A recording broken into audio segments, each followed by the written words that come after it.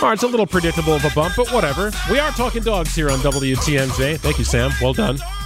Greg Matzik, Telly Hughes, and my friend Leah Neuroth. She is the owner of the Hounds and Tap. You have heard me talk about the Hounds and Tap, the most incredible place there is in southeastern Wisconsin for boarding your dog, doggy daycare. They know more about dogs with their expert trained dog handlers than pretty much anybody. So I thought it'd be appropriate to bring you in, Leah, to talk about a story that I found, and I thought was kind of fun to talk about, the most and least obedient dog breeds. I kind of wanted to go through the list with you. I'm excited to hear who's on the list today. Yes, it's not been a good year for terriers, apparently. Okay. They show up all over the top 25 list. I've narrowed it down to the top 10.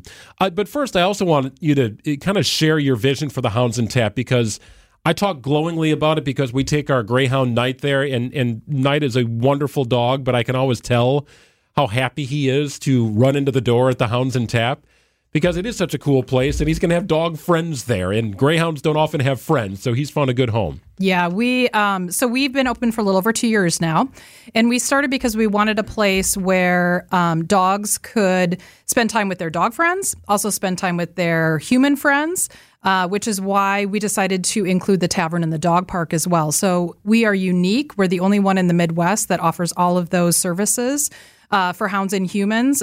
So we like to think that we really are a theme park for dogs. So we absolutely love dogs, and we love spending time with our humans too. Yeah, and I mentioned that in the advertisements. Just go hang out, have a beer, watch a game. You don't even have to have a dog, right? Just go hang out. You don't. We have a lot of people that just come by because they need their dog fix. So sure. The only requirement that we have is that you have to like dogs, and you don't mind getting kisses, and you don't mind leaving with dog hair. So those are the only requirements. Well, I know lists like this can be a little bit subjective, but I wanted to start and get your feedback on the least obedient dog breeds. And you have expert dog handlers. They are professionally trained in dog behavior, so they know how to kind of create an environment that is safe for all dogs. But I'm sure some dogs are a little more challenging to deal with than others. Some are always a little bit more special. So I'm interested because I've not. This is the first time that I'm hearing the list. So I have my own guesses. So I'm interested to hear. Okay, here we go. Let's start from 10 and work our way down. If you got a comment, please weigh in, given your experience. Number 10 on the list, the least most obedient dogs, a beagle. Oh, a beagle. Yeah. So that does not surprise me at all. So a lot of the hound dogs, once they get their sniffer going and that their nose is to the ground, they are going after that smell. So they're bred to smell things and go after things. So a lot of times they are very focused on what their job is. And it's hard to distract them. So it's about learning what those different dog breeds, what kind of makes them tick. So sometimes it's redirecting them with a treat. Are they super treat motivated? But any of those hound breeds, man, that nose to the ground, it's hard to distract. And they're used to being away from their handlers because they're tracking something, right? Yeah, they're bred to be more independent. Interesting. Number 9 on the list is a borzoi. Oh my gosh. So I used to show borzoi when I was in high school. So they are also known as a Russian wolfhound. They are beautiful. They're kind of, the best way to describe them, if you haven't seen a borzoi, is kind of like a long-haired greyhound is the best way to describe them. They're not necessarily related, but they are very independent. So, and there can be sometimes described as a little bit aloof, but they tend to attach to one person. Beautiful, beautiful dogs, but they are bred to be working dogs. So again, bred for a specific job, and they are very independent. All right, number 8 on the list is a Welsh Terrier. Oh, any of those terriers, man. Again, you're going to hear the common theme of dogs that are bred to do jobs. They're going to be looking for outlets to do that. So again, the thing that we always work on at the Hounds and Tap is how are we finding ways, other things that make them more excited than what they're necessarily bred to do. So food is always our number one thing that we go to. How can we offer them treats? A lot of dogs love human attention, so we'll spend time giving them that human attention to try and distract and make ourselves more exciting, or playing with other dog friends. So we try and find a thing that ticks for each of those dogs. Hey, Leah, I was going to ask you, why are some of these breeds considered less obedient? But just listening to you, I figured it out in a nutshell. It's their attitude.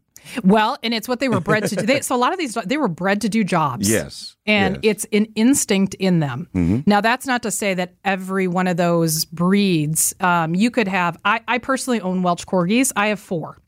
I can tell you they all have similar traits, but very different personalities. Wow. So you can have very different types of Welsh Terriers based upon personalities, just like people. But they definitely, when they're bred to do jobs, that's their natural instinct. Mm-hmm.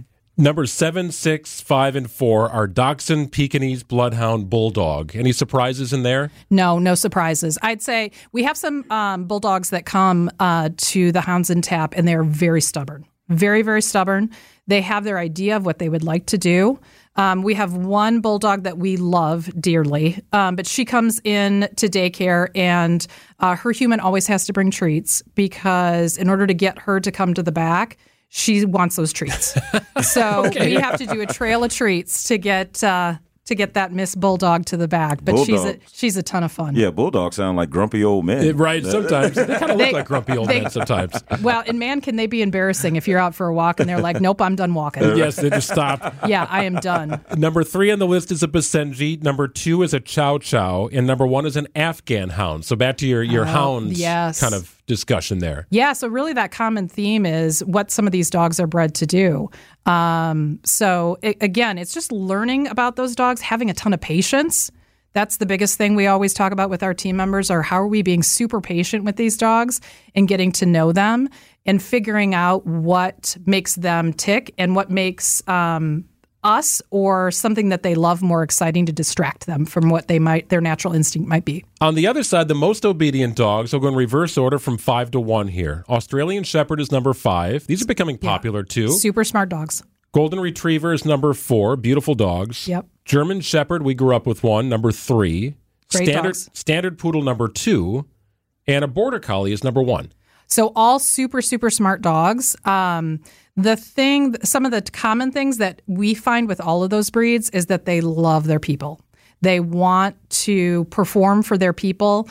They are all bred for the most part to do jobs as well, but they love that human interaction and they want to make their humans happy. So, and it's about finding, again, rewards that make them happy. But they love to develop those bonds, and a lot of those working relationships is how are they rewarding their people? Leah Neuroth is the owner of the Hounds and Tap in Menominee Falls. You've heard me talk about them for months. We take our Greyhound night there. Greyhound is not on the list of most obedient or least obedient. I feel like Greyhound's kind of in its own category sometimes. We've had some people say, oh, you have a Greyhound. Night doesn't seem like a Greyhound. And I don't really know what that means. We think we got a pretty mellow and easy-to-please Greyhound. You've got a great Greyhound, yeah. He's a good one? Yeah, you've got a good one. He's a sweet boy. I don't have a lot to compare to. Yeah. Like, he every once in a while sees another one at the dog park, and they kind of frolic off together. Yeah. But he seems pretty chill overall. He loves to sunbathe. He loves to come out with his friends, but man, he loves, if that sun is out, he's a very happy boy. So he likes hanging with his friends. He likes attention from the handlers. But, man, he loves sunbathing and just soaking up the rays. He kind of looks like a panther. He's jet black and 75 pounds, too. Yeah. Like, he commands attention. You notice him. He's hard not to notice. And he's fun to watch run. I'll tell you that at a dog park. He scares other dogs. Yeah, they can move. They can move.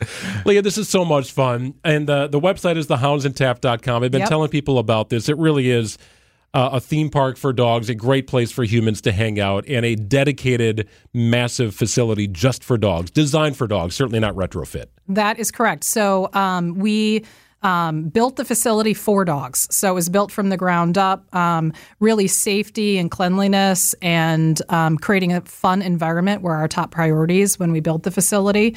And making sure that we had a space where our human team members could thrive and giving the best care to the hounds that came and enjoyed our facilities. And great food trucks as well. We've definitely taken advantage of that. We do our best. We've got some great food truck partners. Oh, They're that amazing. is so cool. Check it out. The Hounds and Tap in Menominee Falls. It's right off Silver Spring. Very easy to find. And check out the website, thehoundsandtap.com. Thank you, Leah. Thank you. Thank you for having me.